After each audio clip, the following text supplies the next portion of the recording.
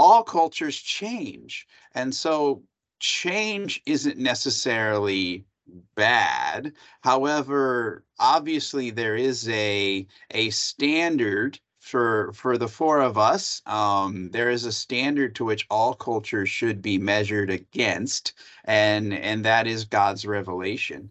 Well, welcome to Calvary Conversations, a ministry of Calvary University in Kansas City, Missouri, for encouraging conversations about life from the biblical worldview. I'm Mike Dodds, the host for today's conversation, and my colleagues here today, as always, Josh Paxton, the director of the Burnham Center for Global Engagement, Sean LePage, chair of our Ministry Studies Department, and Tim Hange, chair of the English Department. Welcome to the conversation, guys. Great to be here. Thanks, Mike. Glad to have you here. I recently read a couple articles that really piqued my attention and said, hey, we've got to have a conversation about this. We all know what's going on in the culture, changes that have happened, but I want to talk about it because I think everybody else is wondering, what do we do about it? Most Americans are aware of the changes. I mean, if they're alert and looking at it. One of the articles concerned the findings of a recent Wall Street Journal / NORC poll, and NORC stands for the National Opinion Research Center at the University of Chicago. They evidently do that survey every year, and the results were for 1998 compared to 2019 compared to 2023. Just 25 years. What's changed in our culture? And this is what they found. Here's a couple things. From 1998 to 2023, the importance of, to you, patriotism. It decreased from 70% to 38%.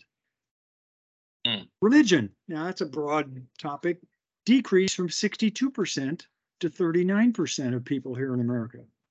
Having children, the importance of having children decreased from 59% to 30% today.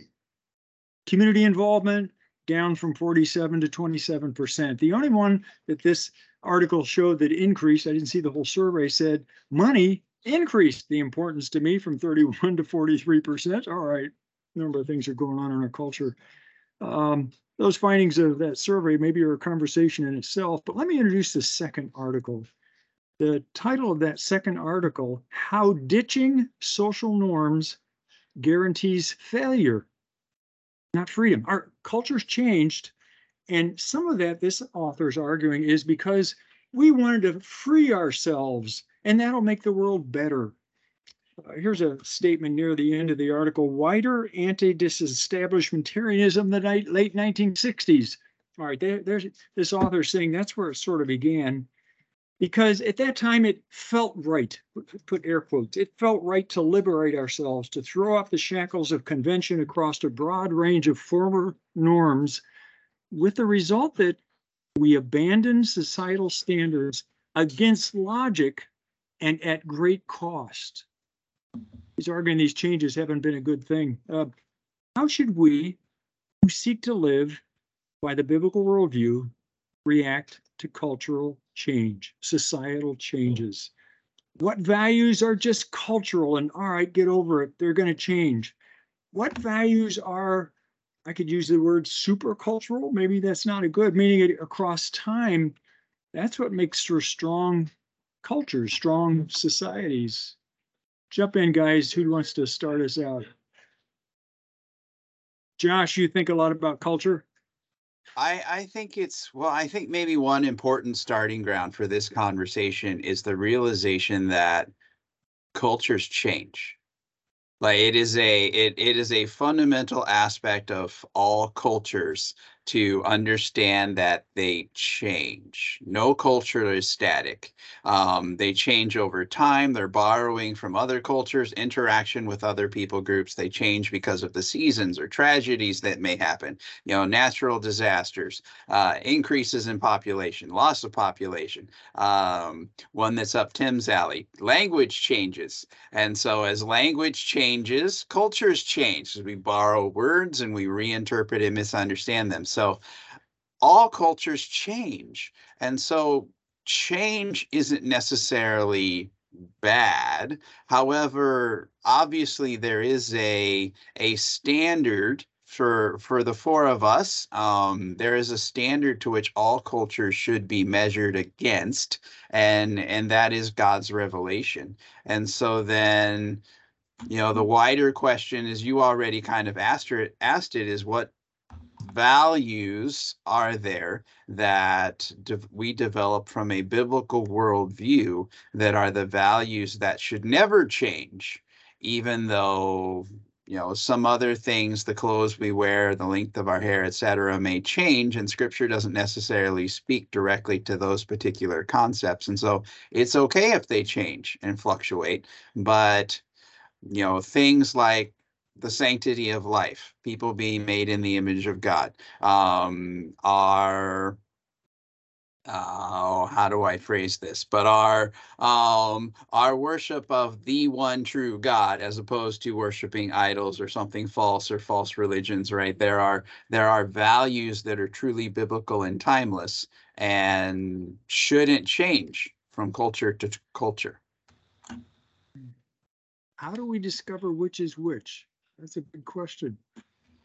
John. Yeah, that's hard work, that's Bible study.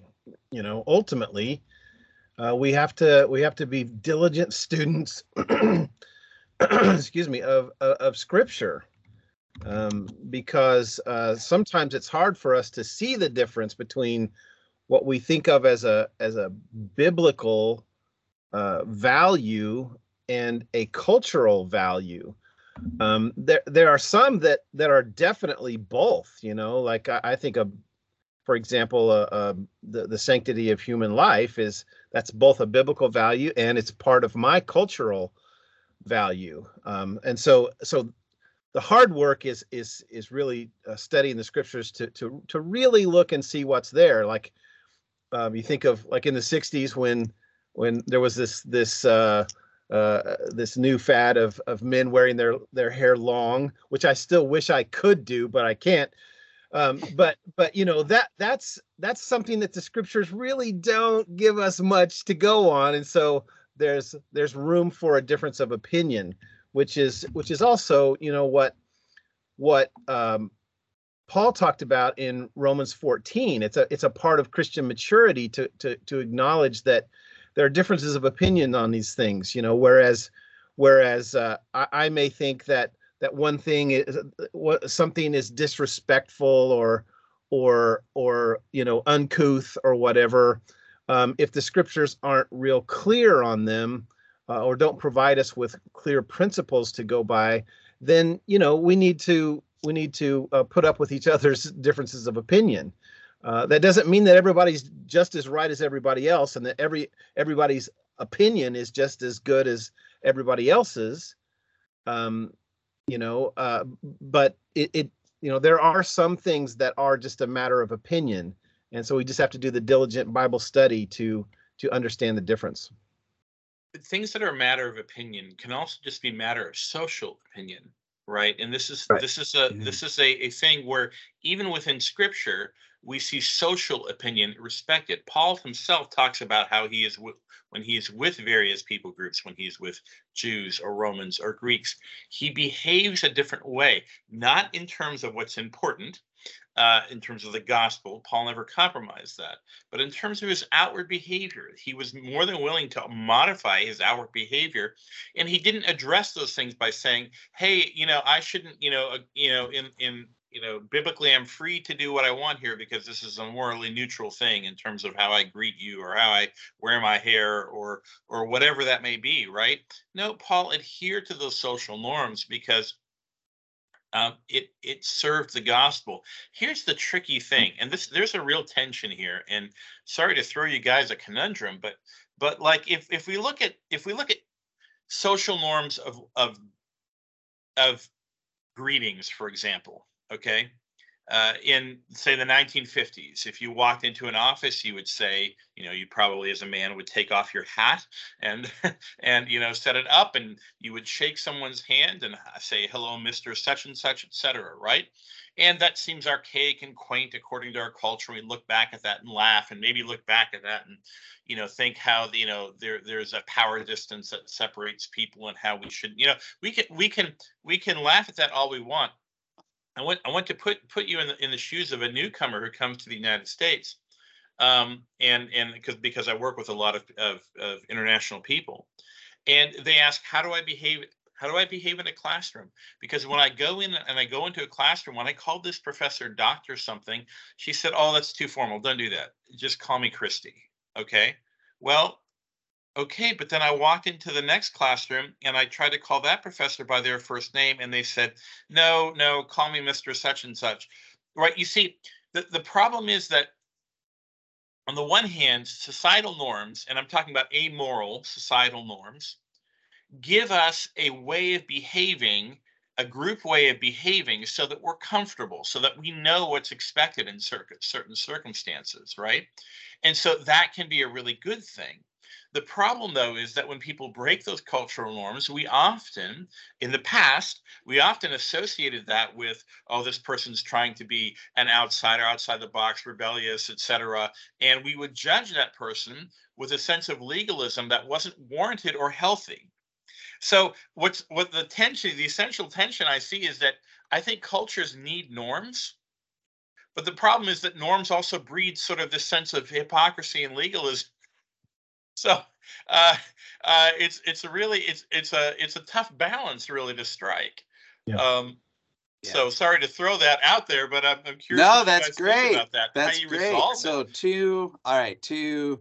two defining aspects of culture. One, culture is a shared system that is every single person it is by definition. Culture by definition binds a group of people together so that they know how to behave, what is acceptable, what's not acceptable, what the consequences are for unacceptable behavior, etc. Culture is also an integrated whole, meaning that every single aspect of the culture, from religion and ritual to government to kinship and marriage, etc., is all interconnected with every single other aspect. So that if you change one piece of that, that will have ripple effects into the rest of the culture and other changing pieces. And I think, Tim, you've hit on a really important point, which we were kind of talking about earlier, which was that the problem with the changes that we are seeing in American culture today is not that the culture as a whole is changing, but our culture is fragmenting. We have taken individualistic idealism, from the philosophy that we make our own reality, as opposed to realism. There is a reality that is external to me. We have taken that to the extreme in postmodernism, to where now what even is our shared, what is our culture? What cultural values do we even have when everybody simply makes up their own way of greeting or their own way of dressing, or dare I say it, their own pronouns, and we can't agree, and so there is no agreement. So how long can a society exist in which there is no agreement, there is no shared system for how people are going to get along? I think that's maybe the real issue here. Yeah. So all we need to do then, and what you're arguing for, is just give it some time and we'll adjust. And the way culture's changing, okay, that's all right. So I got to put up with the drag queen kids hour and the pronouns and all of it. Is that what we're saying? I don't think that's what Josh was saying at all. Well, help me understand. I think what we're saying is there has to be a call to a standard. Like we can't just make it up. We can't just each of us make up the time of the judges, right? How is the judges defined? Everyone did what was right in his own eyes. And a fundamental problem in the book of Judges where they weren't adhering to the standard that God had set. And so if there is no standard and everybody is simply doing their own thing, where do we meet? Where do we agree on the definition of a term? Like But tolerance, Josh, for example. are you talking about? So I had been more talking about like amoral standards, like things that are neither right nor wrong. It's just how we, it gives some structure to society to have that. And is the structure itself valuable, right? And is it worth the cost of the potential legalism that sometimes comes into play? But there's also this realm of moral, where there is clear moral guidance in Scripture as far as cultural norms. And so, Josh, are you right now talking more about the amoral part or the moral part? I think I'm probably talking more about the moral part than I am Okay. the Gotcha. amoral part. But then Right. even in that, I think, how do we define? For example, how do we define what is amoral or culturally neutral without first having a standard by which to determine what is moral? Like I need the standard to tell me those things that are moral and not culturally neutral before I can actually come over here and say, well, this is something that doesn't matter because it doesn't affect my standard. Does that make sense? Yes. Yes. How I lived in a culture for 8 years when that was such as when you were invited to when you were invited as a guest to anyone's home, you took some pastries or some cakes that demonstrated or some fruit or something to share with the group that demonstrated respect. Okay, one might say that's an amoral thing. Whether I bring fruit or cakes or somebody in America, it's whatever people want to do. People don't get offended if you don't bring anything, but they appreciate it if you do. That's fine. It's whatever. So in America, there isn't. So I think you could define something as amoral that given the lack of cultural context, the action itself wouldn't be neither pleasing nor displeasing to God, right? Yes. Yes. So, right, given the absence of any kind of context, right? Given the absence of any kind of context, boy, I'm trying to think of something else that would be, Tim, the illustration you used before we came online. Yeah. A student shows up to class in the contemporary cultural attire, meaning pajamas. What looks like pajamas? Right. Now, take out of the context, we're at a Christian college because people might have presuppositions there. My wife teaches in the public school and sees behavior like that. Presentation like that. Is that a cultural norm we should just get used to? Is it not acceptable? See, and that's Tim, the I cut thing. you off. Yeah. No, it's great. It's great to talk about what's moral. It's great to talk about things that are clearly amoral when you don't care about them. But the pajama thing drives me nuts. But I have to when admit, I was growing, okay, so just to throw out there, I mean, I'm 43 years old now. So when I'm growing up and going to high school, it wasn't uncommon for girls to show up at social events or at gym class wearing boxer shorts as their attire. Is that moral or amoral? Depends on whether or not the boxer shorts are sewed shut.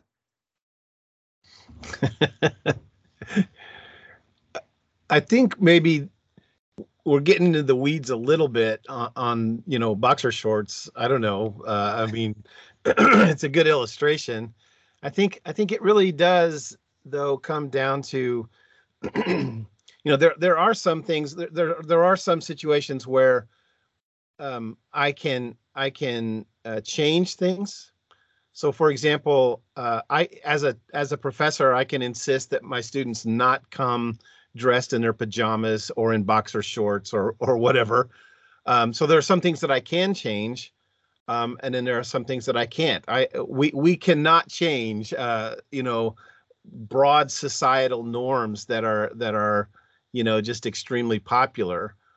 So the question really becomes, how do we respond in a Christian manner? So I think is it wise for say, just to run with Josh's example, is it wise for girls to walk around in boxer shorts? How would I talk to my own daughters or nieces about that? How could I impart wisdom to them regarding that kind of attire or other things that are perhaps even more revealing? So then it becomes an issue of wisdom and can I provide wise counsel to people who have just bought into certain societal norms and that kind of thing. And I think that's a more biblical Christian response, because there are some of these societal norms, since there are no societal norms in our time, essentially, the question, I think, becomes, how can we provide wise counsel to those that we love and those that we can influence? But maybe sorry. If I could change the question a little bit, what things should we try to help change? I mean, what things do Christians see in the culture where it goes, this is destructive? Other people would say, no, that's just a change in the culture. How do we achieve that? How do we help that? How do we distinguish that? I would just add to what I just said. So let me use the example you mentioned earlier, that patriotism has dropped radically in our culture. So I think patriotism is a good thing, because I think America has been generally a very good thing for the world, and I think generally, the principles of America are very good and even biblical. Am I going to try to win people over to patriotism?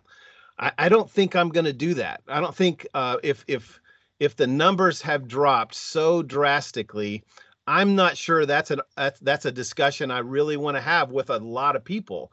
If it's people that are really listening and they care about my opinions, then I'm going to share with them why I think America is great and why I am patriotic about America. But that's not something that I'm going to say the Bible insists that I do. I think the Bible insists that we be respectful to our government and that we be in submission to our government leaders. But it doesn't promote the idea that we should be patriotic. But I think also, there are it is a matter of wisdom. So I don't think it's just a matter of this is my favorite basketball team or something like that, that where there's literally no moral issue at all. But when it comes to something like patriotism, where freedom is a moral issue, and the issues related to capitalism versus socialism, there are moral issues related to that conversation that I think, if I have the opportunity to converse with people who are genuinely listening, I'll have that conversation. But like Tim said, it's not a hill I'm going to die on. The hill I'm going to die on is that God so loved the world that he gave his one and only son, and whoever believes in him will not perish but have everlasting life. So you see what I'm saying? I mean, I think that there are some that where we have to weigh the situation. Do we have someone's ear really, or are we just going to start a fight and an argument, and are we going to be casting our pearls before swine? I think we have to be wise in how we approach those kinds of conversations. You see, a decline in patriotism, that is probably a conversation we should have, like a separate conversation on. I mean, let's touch on it here a bit clearly, but Like I guess I'm not as wigged out about that one because I think it can mean a lot of things.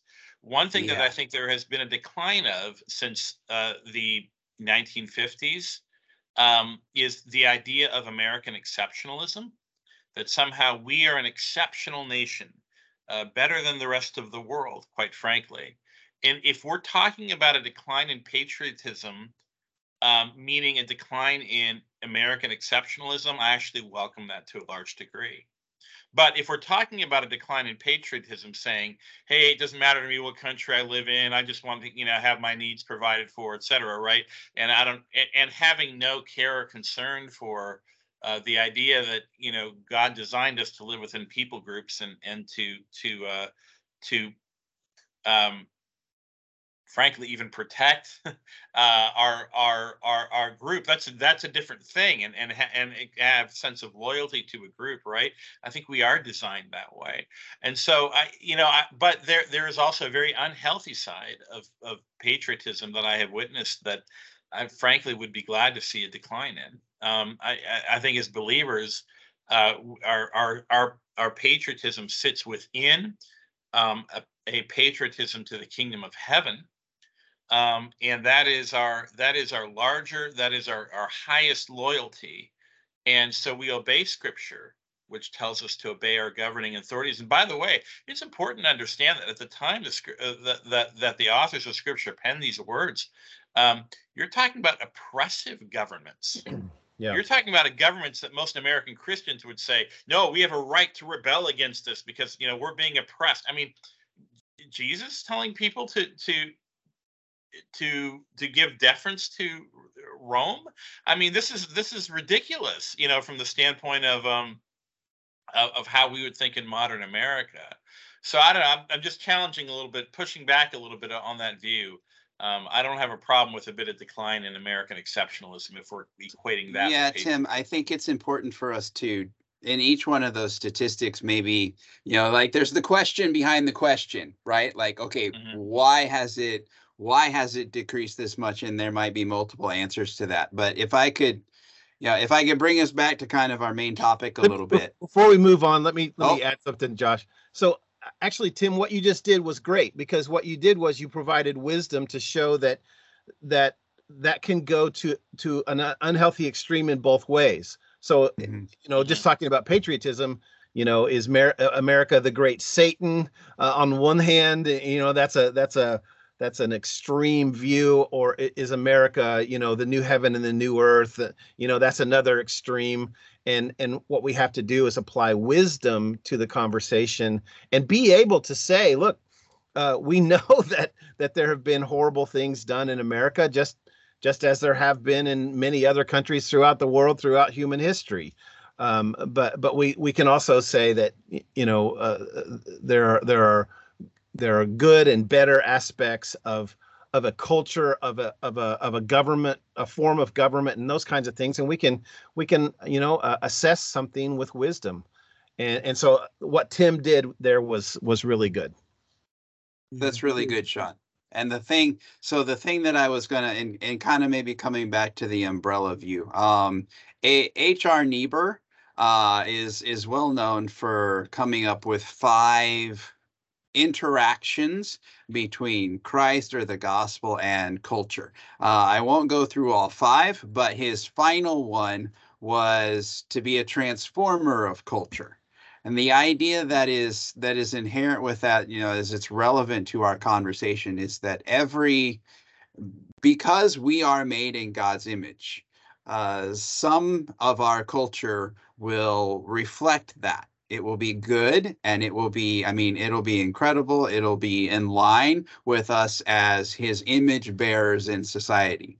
On the other hand, because we are fallen, other aspects of our culture will be tainted by sin, not because the culture is bad. And I think this is a fundamental, really important point that we need to get at here, which is culture is the result of people. People create culture as they gather together in groups and they establish agreed upon norms and principles for how they do life. We create it. And so fallen people create fallen culture. Redeemed people are capable of redeeming culture and bringing it into line with God's truth and his principles, whether that's moral or immoral. But redeemed people can transform and redeem culture to be more in line with what God's desire is for us as human beings. And so fundamentally, what is the role of Christians? It is to be redeemers of our culture. But then we almost need to take a little bit of a deeper dive into that. And what does it mean to transform a culture? And if you understand culture as a system of layers, we have been having a discussion about values, but values are not created in a vacuum. Values are built upon fundamental worldview beliefs.